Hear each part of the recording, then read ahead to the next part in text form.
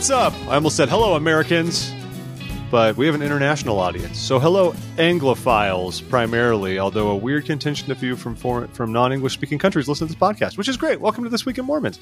Glad to have you all here with us, wherever you are in the world, folks. We're going to give you a nice rundown of relevant Latter-day Saint news for this week here at the end of June, sliding into July. Lots of interesting stuff to cover this week, as you might imagine, if you've been paying attention to both national, international news, and if you're even remotely tapped into the LDS space. So I'm Jeff Openshaw, your founder. It's nice to be here. And I'm joined once again by the indomitable Liz Busby. How you doing? I'm doing great, Jeff. Thanks for having me on. How's the Pop Culture on the Apricot Tree podcast going? Going really good. We released our episode on Under the Banner of Heaven. So if you want to hear some commentary about how we would fix the show, listen to that. And then this week we have an episode coming out about Hamilton for the 4th of July, talking about how we might use the historical perspectives of Hamilton to look at church history. So it turned out really good. I'm excited about it. Oh, that could be very interesting. It is. And I've never seen Hamilton on Broadway, but like many, I watched it when it popped on Disney Plus 2 years ago. That was a good experience. Our kids were being brats, so we just sent them to bed. And because it's so long, right? And so we're all right. Like, this is fine. And so when they went to bed, my wife and I were like, dude, it's like 7 o'clock. This is awesome. Like, what should we do with our time? This is our moment to invest in the 3 hours of Hamilton, which was great. Amazing show. It was a good show. It's such a good show. So we have a great discussion on it. That'll be very interesting. I'm assuming for Under the Banner of Heaven, your main feedback was just to not do it. Was that your main idea? No, actually, so we had some suggestions for how to do it better. We actually did have a couple points that we enjoyed about it and some good discussion going on. So it's not just Mormons complaining about Under the Banner of Heaven for an hour, though there is some of that. There's a little bit of that. Okay. A little bit of that. Oh, that sounds excellent. I'm going to check those out. Well, you're like, 9 episodes in? Podcasts are a fun project. Yeah, I think this is our 10th episode is the Hamilton one, or 9th. I don't know. Hey, I wanted to ask you. You guys did an episode on Turning Red, which I finally watched over Father's Day weekend or whatever. We had some time. There was a lot of hoopla in I hate to say the family community, but I saw a lot on social media, a lot of concern about the content of it, that it provoked rebelliousness, that it had a lot of bad messages. I didn't really get that from it, having seen it. I understand how people pulled from that and what kind of how they saw that. But at the end of the day, I thought it was actually pretty innocuous. It was just teenage girls being teenage girls. I didn't think that was anything out of the ordinary. I didn't watch this and think like, oh my goodness, this is teaching my kids to disobey their parents. I mean, I thought that was a pretty normal trope from a lot of films, but what do I know? Yeah, it definitely is a theme in a lot of coming of age films. I think a lot of us had a problem with, the ending is really good, right? She's still serving in her family temple and she has a good relationship with her mom, but we didn't feel like that was earned through the story. That might be fair. So we had some problems with the storytelling in there. And then just kind of, I don't think the implications were thought through all the way, with the panda symbolizing different things at different points in the movie. Yeah. It wasn't as well put together as I expected from a Pixar. So yeah. I did, which apparently people are also saying about Lightyear, but I don't think I'll even bother saying that. And also there was that little part at the end which said "My panda, my choice." That was a little that was a little on the nose, and I was like, okay. Bit on the nose, bit. It didn't bug me, but I was like, okay. Speaking of bodies and choices, everybody. Yeah. A lot of things. I guess we might as well. Why bury the top story until the end of the show? As you might be aware, in the United States last week, the Supreme Court, which is overseen by a 6-3 super conservative majority, this decided to overturn the landmark 1973 decision of Roe v. Wade. Roe v. Wade, if you're not familiar with it for some reason, it might be international, whatever. It was a landmark ruling that basically said you had a constitutional right to an abortion. States could still regulate it, but you could not be flat out told you could not have one. States could not make abortion illegal, and it sort of removed the bigger states issue of whether or not abortions were available. Prior to that time, many states had outlawed abortion entirely, and women who'd wanted one for whatever reason, I don't think we're not going to debate necessarily all the merits or anything, but sometimes they'd have to travel elsewhere. It also would often adversely affect minorities and poorer people because they didn't have the resources to go out of state. Imagine if you are lacking in resources and you live in Louisiana, and Texas and Oklahoma and Arkansas and Mississippi and all your neighboring states also don't allow abortion. it's a significant undertaking just to go and get one. Again, regardless of the reason. So in overturning Roe, they sent it back to the states, arguing that the abortion's not mentioned in the Constitution, which that alone is a can of worms, Alito, about things that aren't mentioned in the Constitution. But it's not there, and so it should be a state's issue. And in some ways, I agree with, like, sure, let the states sort it out, or let the federal government actually make a law and not lean on the courts to do it. Okay, fine. But it's for sure. I mean, you can understand that perspective, right? Like, maybe we should not legislate through the court. Let's just make a law about it. If people really want it, let's do that. Yeah. And there's a lot of feelings, of course, very strong feelings on all sides, many who are celebrating this, whether it's a states' rights issue. I think many who are erroneously celebrating this because they think it just made abortion illegal across the country, and they don't fully understand what Roe actually did, because they're celebrating life. But it's thrown the U.S. into a little bit of turmoil. A bit. For sure. There's kind of a lot going on right now in our country. And I mean, I don't know about you, Liz. I mean, I've evolved a lot on this. I think I've always kind of aligned with the church's view, which I've always felt is pretty sensible personally, that, abortion, life is sacred. I believe in that. I think everyone should have a chance to life. And I think the church's stance that basically abortion can be considered in cases of rape, incest, endangerment of the life of the mother or the child, and should be done prayerfully. The handbook stresses that. It does not ever outright say no abortions, end of story. Our church does not believe that.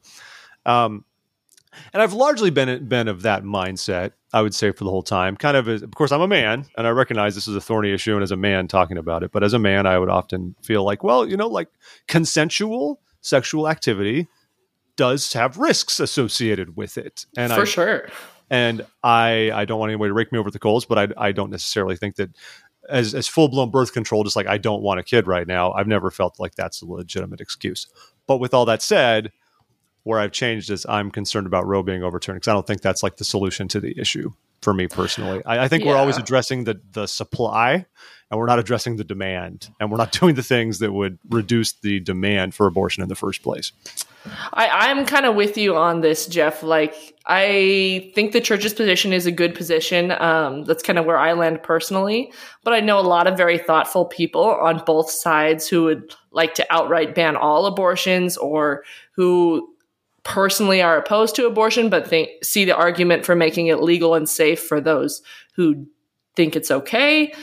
There's lots of complex issues. So I've been kind of just staying off of Twitter this weekend, because it's not a healthy and civil discourse, which I would hope that we would get. And that's kind of the unfortunate thing about going about this through overturning Roe versus Wade.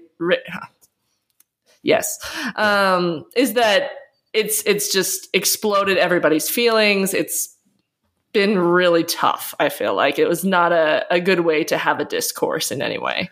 The weirdest thing on my Facebook page, compared to a lot of big political moments in the country and moral moments in our country, surprisingly more subdued, I felt like, compared to other stuff. Like, I feel like I've seen more activity about vaccines and all kinds of like election related, conspiracy theories than I have jubilation about Roe, which has been just intriguing to my feed's, I think, reasonably balanced, which perhaps I like to think says something about me, that I've got lunatics on the right and the left on my feed. There you go, right? If people are mad at you from both sides, you must be doing something right. Exactly. And I'm great at making people upset with me all the time.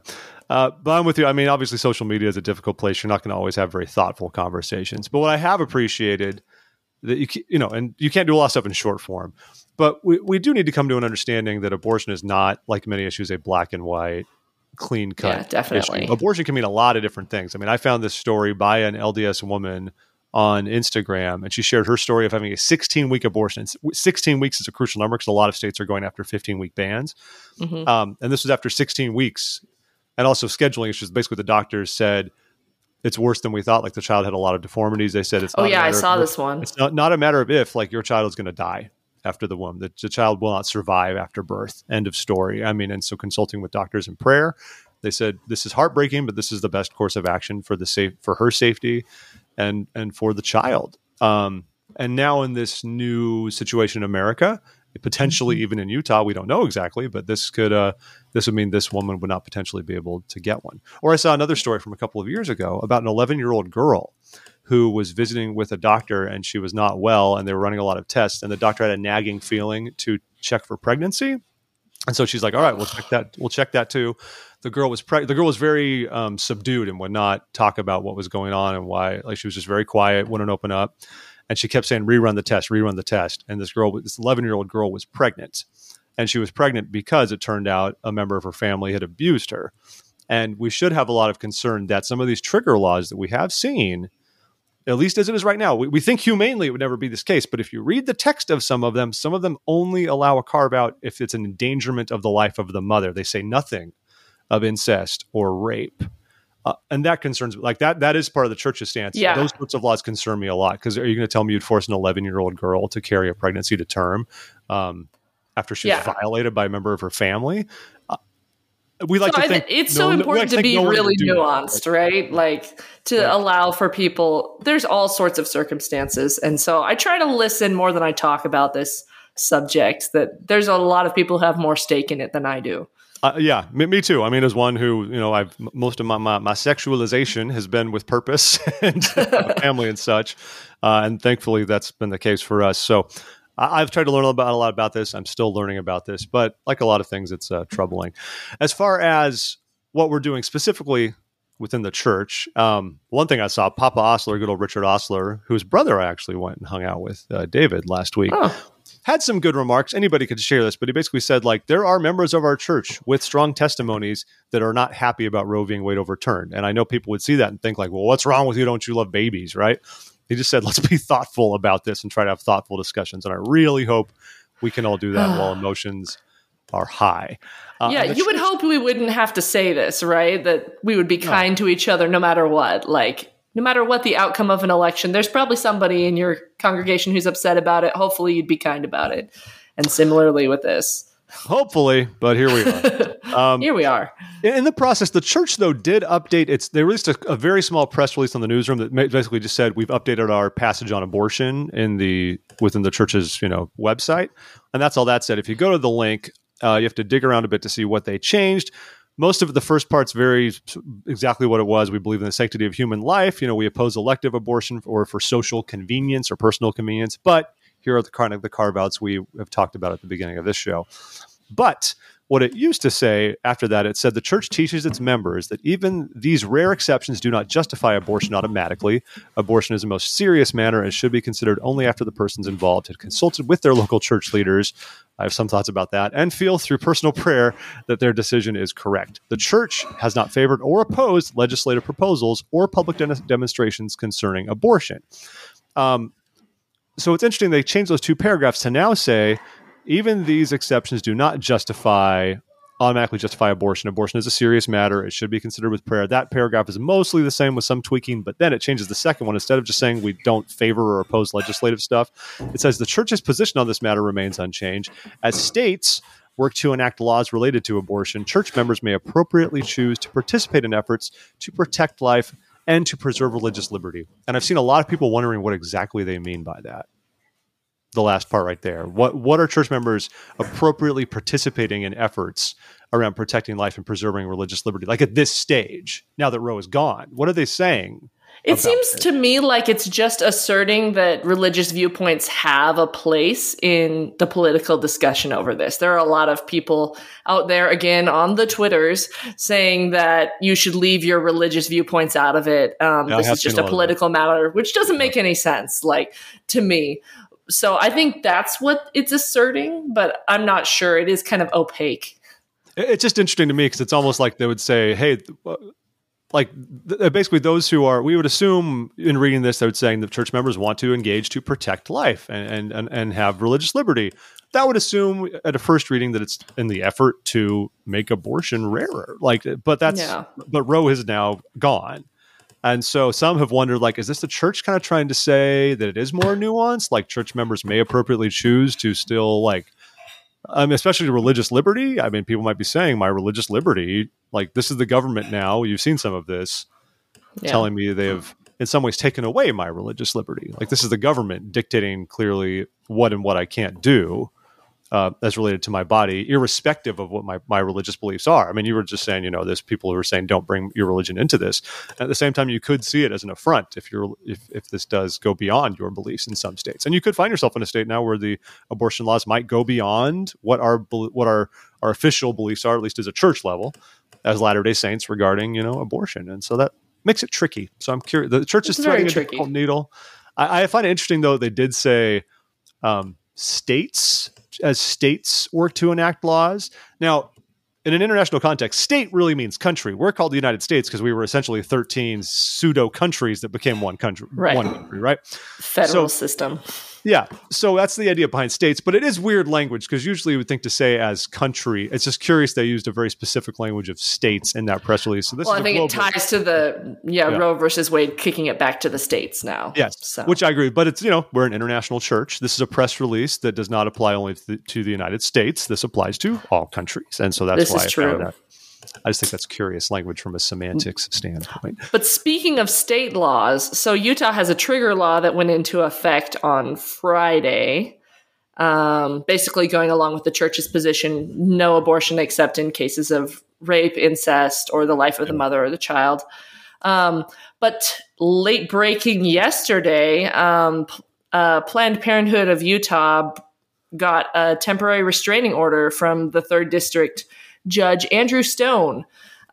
So for 14 more days, they're allowed to continue providing abortion services in Utah while we figure out the situation. I think the argument, from what I read, was just that this was very sudden. It was going to put an unnecessary burden on people who already had procedures scheduled. So it's kind of softening the transition. I don't think it's doing anything to block that law from eventually going into effect, but it's kind of slowing down the transition for people. Yeah. Yeah. And every trigger law is different, per country. The very existence of trigger laws just fascinates me. The legislatures it is kind of weird. Many of them have been on the books for, decades and saying in the event Roe is overturned, we're ready to go. Like, I don't know this flat out.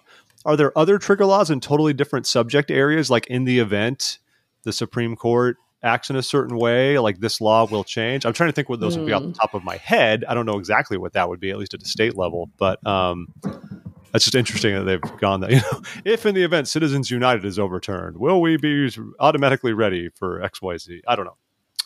Let's see. Oh, I'm looking on Wikipedia. Looks like there are some for Medicaid as well. Okay. There are 8 states that have laws that would trigger an end to participation in Medicaid expansion if federal funding falls below a particular level. So, good. That's like interesting.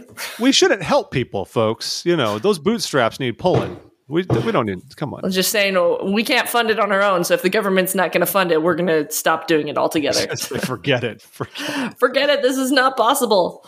Oh boy. Yeah. Well. So, anyways, folks, if you have any thoughts about the Roe issue, we're happy to hear you. Comment on our Facebook page. You can send us an email, at contact@thisweekinmormons.com. Keep it civil, people. Yes. Let's not call people names. And I think overall I've seen, despite Twitter's terrible, I've actually been surprised. I feel like I've seen a little bit more reasonable discussion about this time around compared to how much emotions flare up on other issues. Maybe that's just my feed. I feel like I haven't seen as much like just angry mudslinging when instead, like in the wake of like January 6th and all that kind of stuff. No, it was just like a disaster on social media, just a complete mess. I don't know. These are weird times. Yeah. Well, in between. Speaking of January 6th. Oh, I wasn't going to go there, but do it. Oh, we might as well get all the politics out of the way right now, right? Sure. I thought this was going to be the big political story over the week, but not so much. I believe it was Tuesday we had Arizona Speaker of the House Rusty Bowers testifying at the January 6th hearings. And the big poll quote was him talking about how his belief in the Constitution as inspired prevented him from participating in Donald Trump's effort to overturn the legal election results. So that was kind of cool. And there were lots of follow-up stories in the national media, like what do Latter-day Saints actually believe about the Constitution? What does it mean to believe the Constitution's inspired? So that was interesting to see that discussion going on. Yeah. That was fun. There was one part. I'm not gonna like. It's not a bad deal. I'm not gonna. No, actually, no. I won't even say it on the show. Never mind. Some of his verbiage in some parts were interesting. I'll just say if you've been to the temple, and I thought some people pointed that For out. sure. But this was fascinating to watch people jump on this. Rusty Bowers is a hero. Rusty Bowers is great. Look at this man. Look at this man standing up for what he believes in. And yeah, good. First of all, for one thing, I guess you said we're getting the politics out of the way. I've seen this with other people who kind of stood up for the law during that period, that we are revering them. That's fine. But to be clear, we're revering people for not committing felonies. Like that's what this comes down to. We are unfortunately committing felonies has been much too common. Yeah, so a little normalized. Like I'm glad that people acted in the way they did. I think that's important, and I'm glad it wasn't something else. But it's also not like above and beyond. It's just like, cool, man. I protected the rule of law. So the funny thing, though, in all of this, people lauding Rusty Bowers, is then afterwards he said something like, "Yeah, but I'd probably still vote for him in 2024." And I know this is more of a political thing, but a lot of people say, "But didn't you say your faith kind of prohibited you from believing to?" I would love to interview him and say, "Okay, it's fine if your faith prohibited you from breaking the law and going along with all the elector stuff associated with the election. Which part of your faith is not violated to bring that person back?" I'm just very interested in the thought process in somebody who has those sorts of beliefs. And I don't think he's alone in that either. So, no, for sure. I think it's a difficult time if you're a principled conservative to decide who to vote for. Aren't you guys caucusing, or you just did your primary? Or primary finishes today. Okay. Today's the day. If you're in Utah, I know many people who are into this. Becky Edwards? Is it Becky Edwards, indeed. And Ali Isom. I don't think Ali Isom's going to. She doesn't seem to have the win in her sails. Hopefully, we'll see. We'll see what happens. You did have an article in here. I think you can speak to this as well. The Trib had an article about comparing Bowers with Mike Lee, who was up in his primary to return to the U.S. Senate today. Yeah. I saw this because the reporter Robert Gehrke shared it on Twitter with kind of the tag like, "Oh, Mike Lee, this is what you were supposed to say," because we have the leaked text messages from Mike Lee asking Trump and affiliated people, "Tell me what I'm supposed to say. I'll say anything." And then we have the contrast with Rusty Bowers being like, no. Very principled stand on believing the Constitution is inspired. So it's interesting considering that they both come from our faith and therefore they both should think the Constitution is inspired, but it didn't prevent Mike Lee from doing the things he did to research ways to overturn the election. I don't know if we can go so far as to say he actually enacted any of those, but he was definitely helping in the research process. Yeah. So kind of interesting. We talk a lot about the divine nature of the U.S. Constitution, right? That's essentially doctrine of our church. Is that the U.S. I mean, it's in the Book of Mormon, it's in Doctrine and Covenants. Yeah. So here's something I haven't thought a lot about, especially given a lot of what's gone on in the United States in recent years. Have you ever met anyone who's had a faith crisis because they have come to they struggle to see how the U.S. Constitution actually is divinely inspired? Does that make any sense? Like they could look at it and be like, "No, this system doesn't work. Like it's better somewhere else." And has that caused them to question their testimony and their relationship with the church? That's quite an esoteric area to be in. I don't know that I've seen a faith crisis, but I definitely know some people who feel a little uncomfortable with our idealized image of American history, right? This is a part of what we talked about in the Hamilton episode that's coming up of Pop Culture on the Apricot Tree, talking about an idealized version of history versus a more nuanced or looking at the problems version of U.S. history and kind of the balance between those two. And often the discourse we hear about American history in church is more on the hagiographic side of these guys are great. They're basically almost prophets, which may be not helpful to some people who have been hurt by different things in U.S. history. Yeah.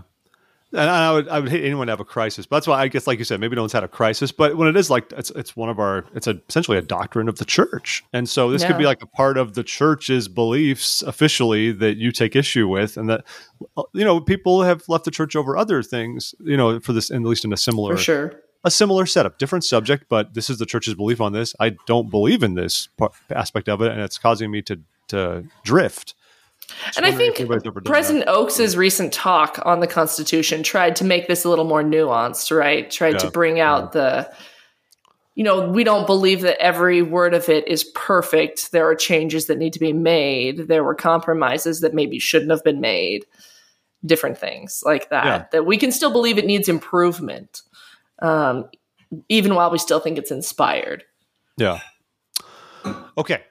We'll do something, a couple lighter things before we get anything weird. Folks, the newsroom from the church wanted to let you know that more than half of the stakes in Europe are in which of these 3 countries. And the great thing is, if you saw it on Facebook, because they shared the hero image, you would immediately see from the pie chart which 3 countries there were without even clicking, because it shows it right there. But it's a fun, I'm all about the Europe. I'm a Europhile, serve my mission in Europe, love the place, and struggles with religion in general. Not a lot of excitement or activity. So it's nice to give them some love. Probably shocking no one. By far, the lion's share of stakes in Europe are in the United Kingdom, which has 45 stakes. Of those, most are in England itself, I would assume, because I think Scotland still has 5 stakes. Ireland's not in the United Kingdom, but Ireland proper has like 1 stake. I don't even know if Belfast has its own stake in Northern Ireland. It might.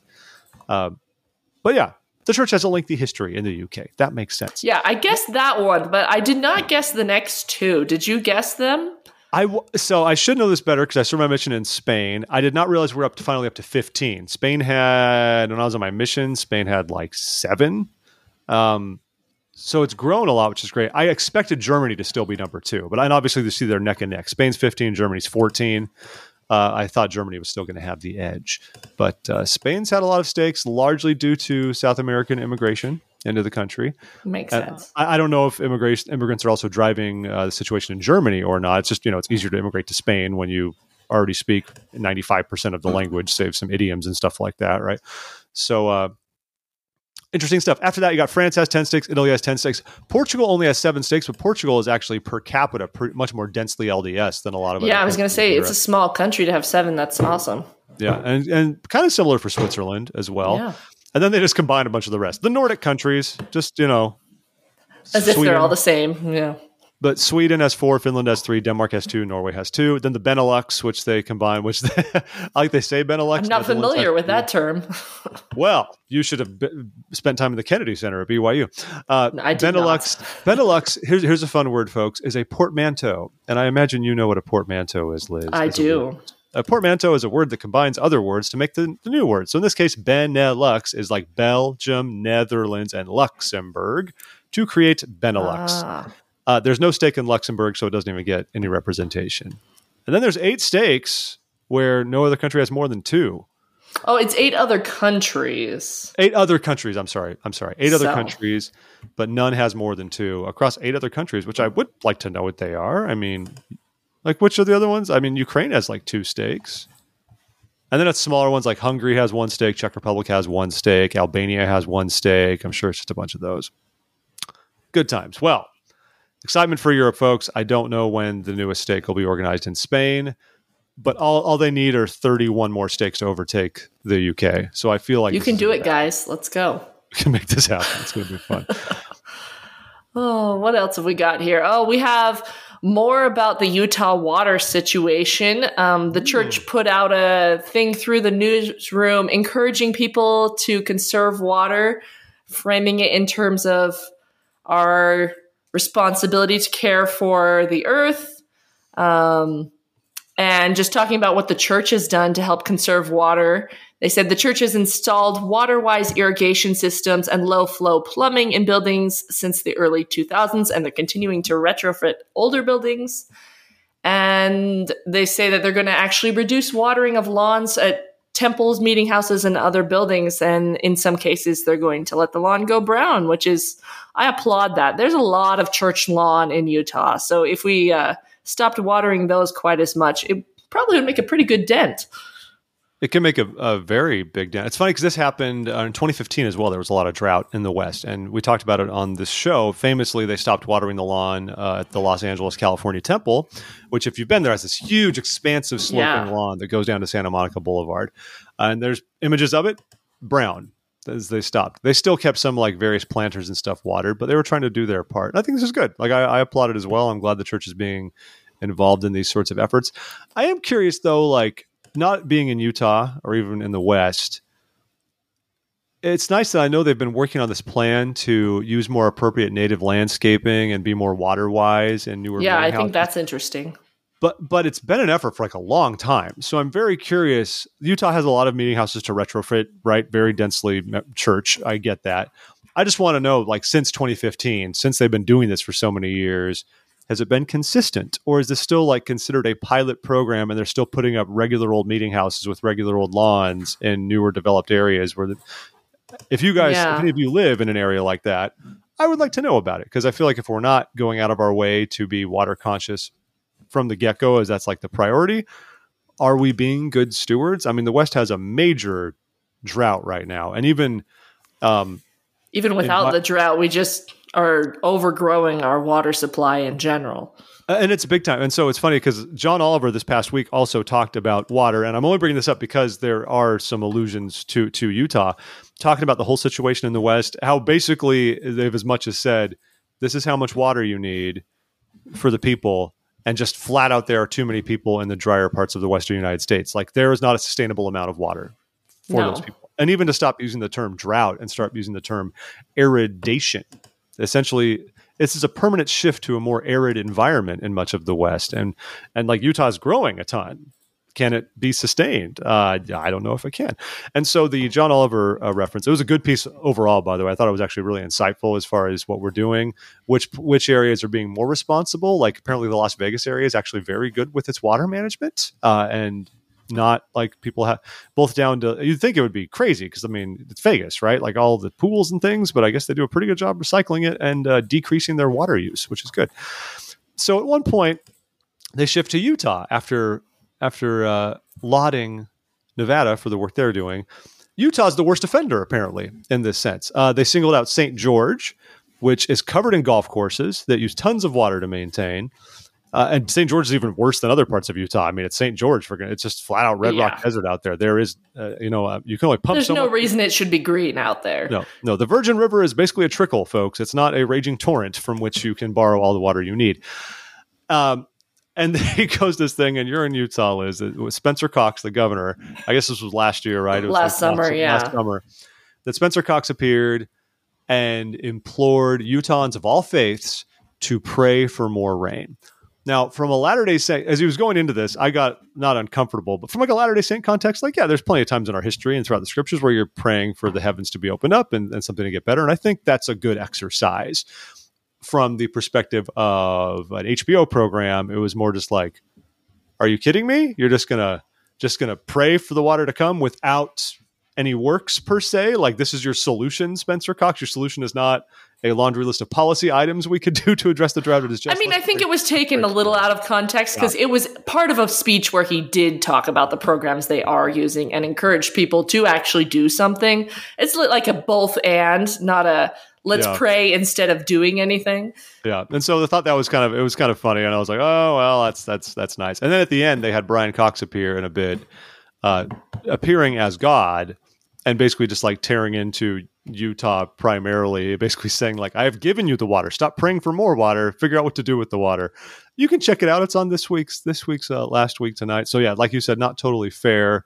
But it kind of, the second like Utah pops up on anything, I just kind of get a little tense and say, okay, what are they going to do? What are they going to do now? Yeah. They never said, I don't think they ever said, they didn't say Mormons outright, but when they made fun of Cox, John Oliver's just like, he's like, those of you who are not members of the one true faith, please pray with us as well. Even though you do not believe in the true Lord Jesus, please.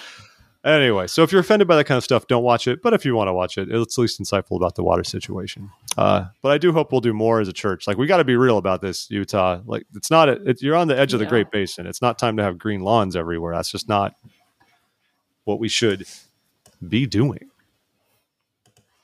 All right. Well, I'm going to pull in. This is maybe more esoteric literary people news, but the Association for Mormon Letters Awards finalists were announced this week in a bunch of different categories. So I don't know how much you follow Mormon literature, Jeff. I mean, have you read anything since the Work in the Glory?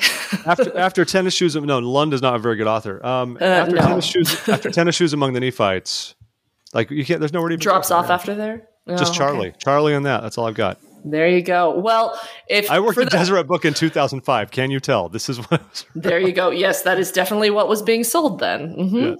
Anyway, so they have awards out for the different categories you'd expect: novels, short fiction. One thing that's interesting in novels and short fiction, they actually did bilingual awards this year. So awesome. They had judges who could read in Spanish and as well as English. And there's actually a pretty thriving community of LDS writers in Spanish. So a couple of the nominees are in Spanish. There's translations available in English. So very interesting. And then there are some more obscure categories that I think people will be interested in. There's film. There's also a podcast award. This is their second year doing the podcast awards. Comics and graphic novels are in there, and they have a lyric award. There are a couple different albums with Mormon content that they've been doing. Not EFY albums. We're talking the Killers album, a couple other albums on that list. So. Well, I mean, the most recent Killers album does have. It's hard not to see LDS. Yeah, certainly on Pressure Machine. So, I encourage people to take a look at those lists. It's interesting to see the variety of things that are coming out.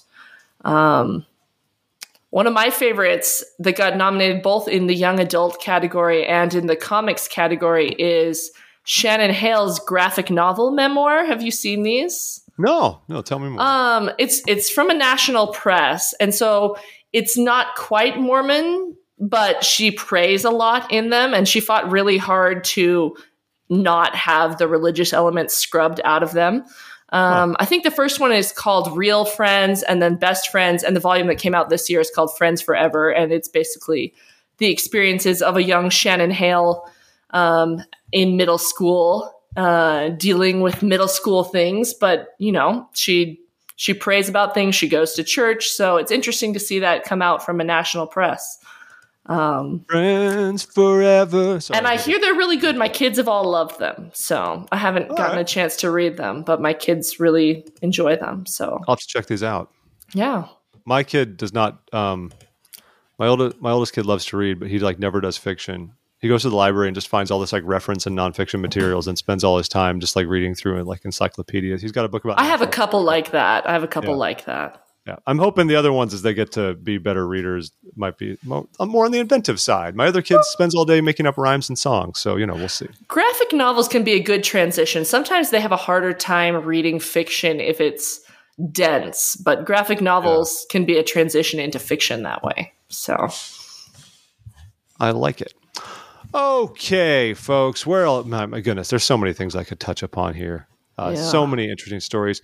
I will get on Matthew Bowman here. Kind of interesting here. He talked about why religion is more than a belief. Matthew Bowman is I believe he's the chair at the Claremont Colleges for Latter-day Saints studies. I might be getting that. He's the Howard W. Hunter chair.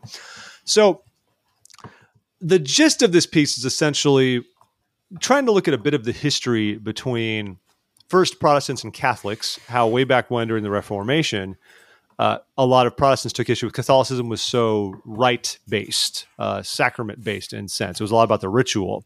Protestants felt like Catholicism didn't focus enough on belief. And so some Protestants have gone totally the other way, where it's strictly about belief and has nothing to do with works or ordinances or anything like that.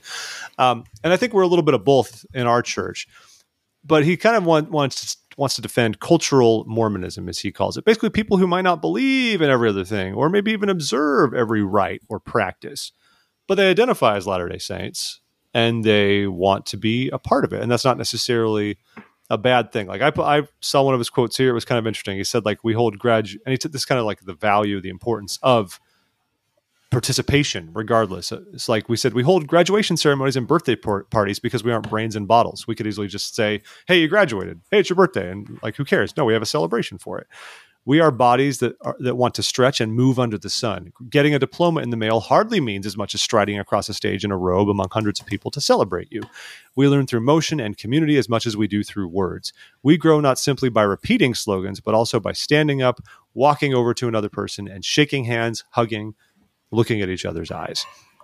Church has value, no matter where you're at, and letting people who aren't at the same place you are, but be involved is valuable for everyone involved. And so I thought this was a pretty interesting piece. I like this perspective. It was pretty short too. It wasn't this crazy long thing, but yeah, I like the idea of making a place for people who are not at the place where they believe everything, but still see the value in the community, and not having this strong dividing line that if you don't believe, don't bother showing up at church. We need to make space for people who are doubting.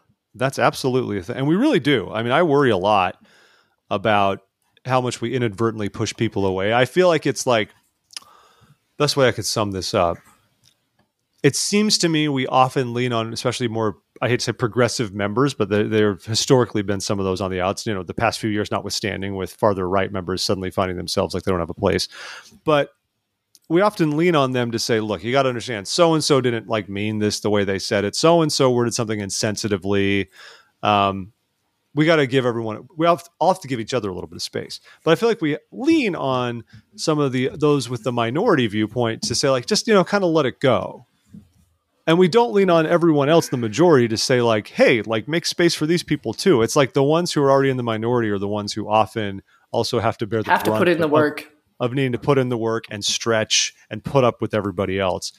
And that is a recipe for problem as time goes on. And your ward dynamic's going to suffer in the process for sure. Yeah, it definitely builds up resentment and makes the whole community aspect harder, right? It makes it harder to feel loved when you feel like every week at church somebody's insulting your lack of belief or your different beliefs about the church. Definitely important to be a little more sensitive and kind of defend those who don't have maybe an orthodox testimony. Yeah. And it's a fine line. I mean, I'm in a leadership position, and one thing they talk about a lot is that we have a responsibility to ensure correct doctrine is taught, if we can say it with the passive voice they always use. But that's an important thing, and I believe in that. But we also have to recognize that we can't be so dogmatic that we don't leave room for everybody else to have different beliefs, and recognize those different viewpoints, and realize that sometimes those viewpoints can completely function within a doctrinally appropriate space. We get so locked in culturally that we forget that there can be room for, the more than one. And I know I'm preaching to the choir here with you. Yeah. Well, and also that people's beliefs will change over time, right? What happens if you push someone out because they don't believe today the way you think they should? And, in 3 years, maybe that's going to change. So make a space for them while they're still working on that. Also a very good point. So be better, everyone. Open up space for all the good people. Good stuff. All the love. Yeah. All right. Well, where do we go next? Should we borrow from the Twin Sisters and talk about Mormons behaving badly, or rather media about Mormons behaving badly? Yes, please hit me. Let's do it. Oh, dear. So our good friends Hulu, having finished Under the Banner of Heaven, now have a documentary special from ABC called Mormon No More. It is about a pair of lesbian Mormons who leave their faith because there is no space for their marriage. So interesting. Hulu. I've heard it's interesting. It's just why are we in this backwards Mormon moment now? Where 10 years ago it was the Mormon moment with Mitt Romney, and now it's everyone's obsessed with weird docuseries that make us look iffy. We're in a curious place. Yeah, and so in addition to that series coming out, there's also a book called When the Moon Turns to Blood coming out, which is about the Chad Daybell, Lori Vallow case. So, good. Just good Mormon moments in the media right now. We're looking real good. I hate to sound so defensive, but folks, where is the series Calvinist No More? Yeah. Where is Catholic no more? Where are these other things? Like I know we're mystical and intriguing, but and I get it. Like I mean, it's like we're not. To be clear, we're not the only faith where it can be difficult to be LGBTQ. We have plenty of issues. I'm not diminishing them by any stretch of the imagination, but it's not easy for plenty in many faith areas, and there's a much bigger discussion to be had rather than going out of your way to put a picture of the San Diego Temple up and drive that point home. I got married there. Hulu, come on. I canceled my subscription, except commercial-free Hulu is the greatest gift you can ever give yourself. It's great. When you have regular Hulu and then decide to pay the extra $6 a month so you have no ads, you don't know what you've been missing in your life. Indeed. Truly. That's fun stuff. Okay, well, really good. Here's some more frivolity for all of you, everybody. So Garth Brooks and his wife, Trisha Yearwood, first of all, sidebar, good for them for still being married. So many celebrity couples, and especially musicians, don't go the distance. They seem to be legit because they've been married for a very long time. So up front, I want to tell everyone, I'm not a country music person, and I'm going to speak with a lot of ignorance about this entire area. I know. I'm obviously aware of Garth Brooks, and I'm not stupid and out of it. I recognize his name. I've heard that name on the radio. Isn't he the guy who always wears a headset mic and never ever stands in front of an actual boom stand? That's the guy, right? Yes, it is. So Garth Brooks has been, he's touring. I always liked his what was his alter ego called? Chris Gaines. Remember that? When he put out I have no idea. It was like 20 years ago or more. Garth Brooks put out basically like an alternative album. And he did it under the pseudonym of Chris Gaines. Totally different kind of music. And I think he wore a wig that was all like moppy. He looked like emo Peter Parker in Spider-Man 3. Like that. Oh, that's hilarious. Check that out, folks. It's kind of interesting. You don't want to alienate your country audience with this alternative stuff. Yeah, pretty much. So he played a show at Rice Eccles Stadium the other week in Salt Lake City, and good times. He said it was a good river, played all of his hits and blah, blah, blah. And I believe it was when Trisha came out to join him, if I'm not mistaken, if I'm not reading it incorrectly. And she essentially, they were basically just loving the audience, saying it's never been this good before. What an amazing audience. I don't want to be cynical, folks, but this is part of the show. They tell every audience they're the most amazing audience they've ever seen. You need to understand the way concerts work. Not sincere in their praise. He's like, this is like throwing gasoline on a fire. They were just loving it. And then finally, when Trisha was out there, I believe she said something like regarding this event. These people, she said, this is the place. And that, of course, made everyone lose their minds because, of course, everyone starts thinking, they get us. They get us. There's no way that was not intentional. She knew exactly what she was saying. She's probably just thinking like, well, yeah, this is the place. Park is kind of up the street, and we saw it, on our way in, and we know it's the thing. So that's an interesting question: is how did she come up with that phrase? Like, is someone advising her about how to play to the Mormon audience in Utah? I don't know. Well, I do. So I do know this. Garth Brooks echoed the statement, and it says in the Deseret News piece, Brooks, who has been vocal about his love for Utah. So perhaps the Brooks Yearwoods are more familiar with Utah than a simple pit stop on a tour, and they know the stuff. But I mean, if that's not audience pandering, what is? I mean, that's beautiful. It's like when you go to when people play sets in California and they say like, this really is golden. And the whole state just loses their minds. That's what happens, right? And they go to Arizona and say, no one should live here. And everyone also cheers along. It's great. Yep. Yeah. Well, all I know is that in my ward, there were like 2 or 3 people trying to sell their tickets to the concert at the last minute. So apparently it's popular where I am, although there was some kind of conflict, so people couldn't make it. But I can't believe they didn't play Stadium of Fire. Come on, guys. Is there a more noble tradition? Okay. Stadium of Fire. Oh, Stadium of Fire. I had to do a couple extra classes, so I graduated from BYU in August because I was doing a couple coursework. So I was there for the 4th one year. I was just like, okay, I watched the Provo Parade, and then I avoided the stadium like anything I could in my life that evening. That was the plan. You know where the best place to watch Stadium of Fire for free is? Your house. On the hill. No, the hill behind the temple. Yes. Go camp out up there. Great view of the fireworks, and you can get out quickly. And the temple's right there. Right there. So there will soon not be what it once was. Lest we forget, folks, Provo Temple. Soon to be RIP. Pour one out for the Provo Temple. Yes. Pour out some dirty soda for the Provo Temple. Exactly. Some quick sad news here. A missionary in Mexico passed away. last week. This is some sad news. So his, according to church spokesman Sam Penrod, this one's just coming from LDS Living, but Elder Francisco Rene Lamadrid, who was actually from Mexico. He was in Mexico City. It was a biking accident, so he died from multiple injuries while going down a steep hill due to slippery conditions. So that's terrible news, and our heart goes out to him. He was a member of the Mexico Itzimna stake and had been serving there since March 2021 in the Mexico City East Mission. Always terrible when this happens to anybody. Missionaries die from all sorts of things. I feel, sometimes it's health related, sometimes it's like this. It's terrible. So hearts go out to the family. Here's another interesting one. I believe this one's from our friend Jana Reese talking about are Mormons sabotaging marriage and family. What a headline. Yellow journalism at its finest. I love it. Very much. But despite the crazy headline, the clickbait headline, I think she's actually got a good point in here. She's talking about the common cultural practice or joke of telling missionaries that like the better they are on their mission, the hotter their wife is going to be.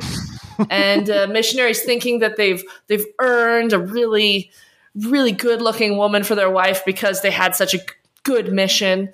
Yep. And just talking about how it's objectifying of women. Yeah. No, you marry hot, Liz. Everyone knows this. This is all that matters. Oh yeah. I mean, do they tell this to the sister missionaries that they'll get a hot husband if they go on a mission? Is this a thing? I don't think this is a thing. I doubt it's a thing. Maybe they tell them they tell them though that he'll make 6 figures. Yeah, there you go. Like the later part. Anyway, she has a great point. Let's stop that. Like, it's just gross, guys. It's no woman wants to be a prize. No, then this might be apocryphal. Like, I don't know. I'm trying to think if I ever really, really saw that. I might have heard somebody say that in more of a tongue-in-cheek rolling eyes. I think it's more of a joke, yeah. But I remember it's almost like prosperity gospel in a way. Like you're thinking like you served really well, ergo you'll be rewarded with worldly treasures. In this case, a beautiful woman. I remember when I was going home, right when I was like done, my mission president the final interview is so different from the others because it's very much reflective on what you've done and then looking forward, but it's very little about like, how's the work going in your area? You don't talk about that hardly at all. And so one thing he said is like, look, I'm not going to like lecture you much on what kind of a woman to find and who that should be and how soon that should be. He's like, don't waste your time, get married at the right time and find the right woman. He's like, I will only say this to you. He said, make sure when she presses herself up next to you, when she stands up next to you, the hairs on the back of your neck stand up. That was his only guidance to me. He didn't say like you're rewarded with the hot wife, but he was like, make sure you basically get the heebie-jeebies when you're around her. And so that's what I went for. And that's what I got with my wife. So there you go. I do think other thing in this article, you talked about the missionary side of it. She also spoke about what's apparently happened in some young women's courses. And I don't know how many have seen this, but this whole candy bar analogy thing. Oh, yeah. I have not heard of this, but I don't like it. So the idea, of course, is that the candy bars with their various names would represent certain qualities in a spouse. It's a young women's lesson on a future husband. Also, pause, everybody. I just want to recognize that young women do a lot of lessons about husbands. The young men don't do a lot of lessons about wives, and they probably should. It's never like, what should you look for? They should. They should do more lessons on like childcare too. It's more about like how to be a good husband and father, but you don't have lessons like this, like qualities to look for in your future husband. So the idea is they show example like a Snickers bar is problematic because it could mean the guy snickers and makes sarcastic comments at church. And then of course there's the 100 grand bar. You should look for the man who can make a 6-figure salary. And I don't know. There's a lot of different candy bars. I don't know how you make metaphors out of all of them. I mean, like, what do you say about whatchamacallit? Not sure. That's the whole point. Whatchamacallit? Or the Bueno or Almond Joy. Almond Joy is not very smart. I don't know. Like, can't remember anything. No, Almond Joy is to be avoided. That's all it means about the person. It is to be avoided because coconuts is stupid. So if this is real, I've never seen this happen, but I do not put it beyond us to actually do something like this, folks. So don't do this candy bar thing. If you see it in your ward, tattletale and make it stop. End this now. Good article. I agree with you, though. I feel like the headline barely even matches this article. It's one of the more sensationalist headlines she's used. It's difficult teaching these lessons because it is important to teach kids to think about it. to think about who you want to marry, but doing it in a way that's not problematic. Yeah. Or objectifying either direction. Absolutely. Oh, goodness. What else can we run into here real quick? Well, you put this one up here, but Sask watching. I mean, we lived in Seattle for 12 years, so Sasquatch is big there. Thank you, Deseret News editors, for that one. Anyway, there's a guy at Eastern Idaho or Idaho State University who's trying to hunt down Sasquatch. And of course, folks, that's all good. He wants to find Sasquatch. But the bigger question, of course, is, is Cain from the Bible Bigfoot? This is an important part of who we are as Latter-day Saints. Is Cain Bigfoot? He won't go on the record and say whether it is or not. That's all there is about this. I don't know about Cain. Is Cain Bigfoot? BuzzFeed, what do you think? He says in here, he says, probably not, given the lifespan he assumes for Bigfoot. So that is very interesting. It's just interesting to see him take this scientific approach. He says it's a biological species, not some paranormal phenomenon. Oh, it's just fun. No, it's Cain. We all know super this, interesting. It's Cain. Oh, of course. It is. Yeah. Okay. Well, folks, if you believe in Bigfoot, there you go. I watch Harry and the Hendersons at least quarterly. So check it out. Okay, I'm going to throw in, there is a new database. I think this is kind of an independent project coming out of Oakland, Berkeley area. It's a database called Represent LDS, and it is a database of conference talks by women and BIPOC members of the church, indexed by scriptural reference. So you're given a talk, you're talking about Alma, you can look up a talk by a female leader or by a BIPOC member of the church and use that quote in your talk. Just kind of trying to promote better representation and awareness of views from those who don't get quoted as often. So it's a fun site. Could be a good resource. RepresentLDS.com is the address if you want to take a look. I mean, folks, I love what they're doing, to be clear, but if you're making a new property this day and age, you can't just say LDS winnie ninny. I don't know, folks. That it should be Represent Church of Jesus Christ of Latter-day Saints.com. But I love this effort. This is awesome. What a great resource. And then I was just going to throw on a little kind of a self-promo. Another great literary Mormon thing out there is a little contest called the Mormon Lit Blitz. It's kind of a flash fiction poetry contest. All the entries are under 1,000 words. Nice and short. You can read them in like 5 minutes. Contest has been going on for 10 years. They just wrapped up their 11th contest, which is pretty cool. And they're putting out an anthology. It's on Kickstarter right now of their second 5 years of stories. One of my stories is in there. So encourage you to get on Kickstarter and check that out if you're interested. All the stories, if you don't want to back the Kickstarter, all the stories are available for free online. So you can check out what you're getting before you commit. Well, speaking of other places where you can offer up money, even though you'll still get the product without it. If you want to join us on Patreon, patreon.com/thisweekendmormons, we appreciate your support on there to help us pay our numerous and mounting bills, folks. There's a lot of resources go into this whole production, as you well know, listening to it right now. But thanks for joining us this week. We hope you'll find us everywhere on social media and our website and all that stuff. If you have any feedback, contact at thisweekendmormons.com or comment on this post on Facebook or Twitter. Always much appreciated. And we encourage you to go to popcultureapricottree.com or look for Pop Culture on the Apricot Tree wherever you get podcasts and support what Liz is doing over there. I'm excited for the couple of episodes you've mentioned that are going to be in the works. Those will be very interesting. For sure. Liz, it's wonderful to have you. Thanks so much for your time this week. Thanks for inviting me on again. I appreciate that. That's been great. Well, for Liz, I'm Jeff. Thanks for listening to TWIM, folks. And we hope you have a terrific week. Keep your chin up. And for our American listeners, have a good 4th of July. We won't talk to you until once that's a little more in the past. So enjoy that Stadium of Fire, Provo. We'll talk to you soon. See you later. Bye-bye.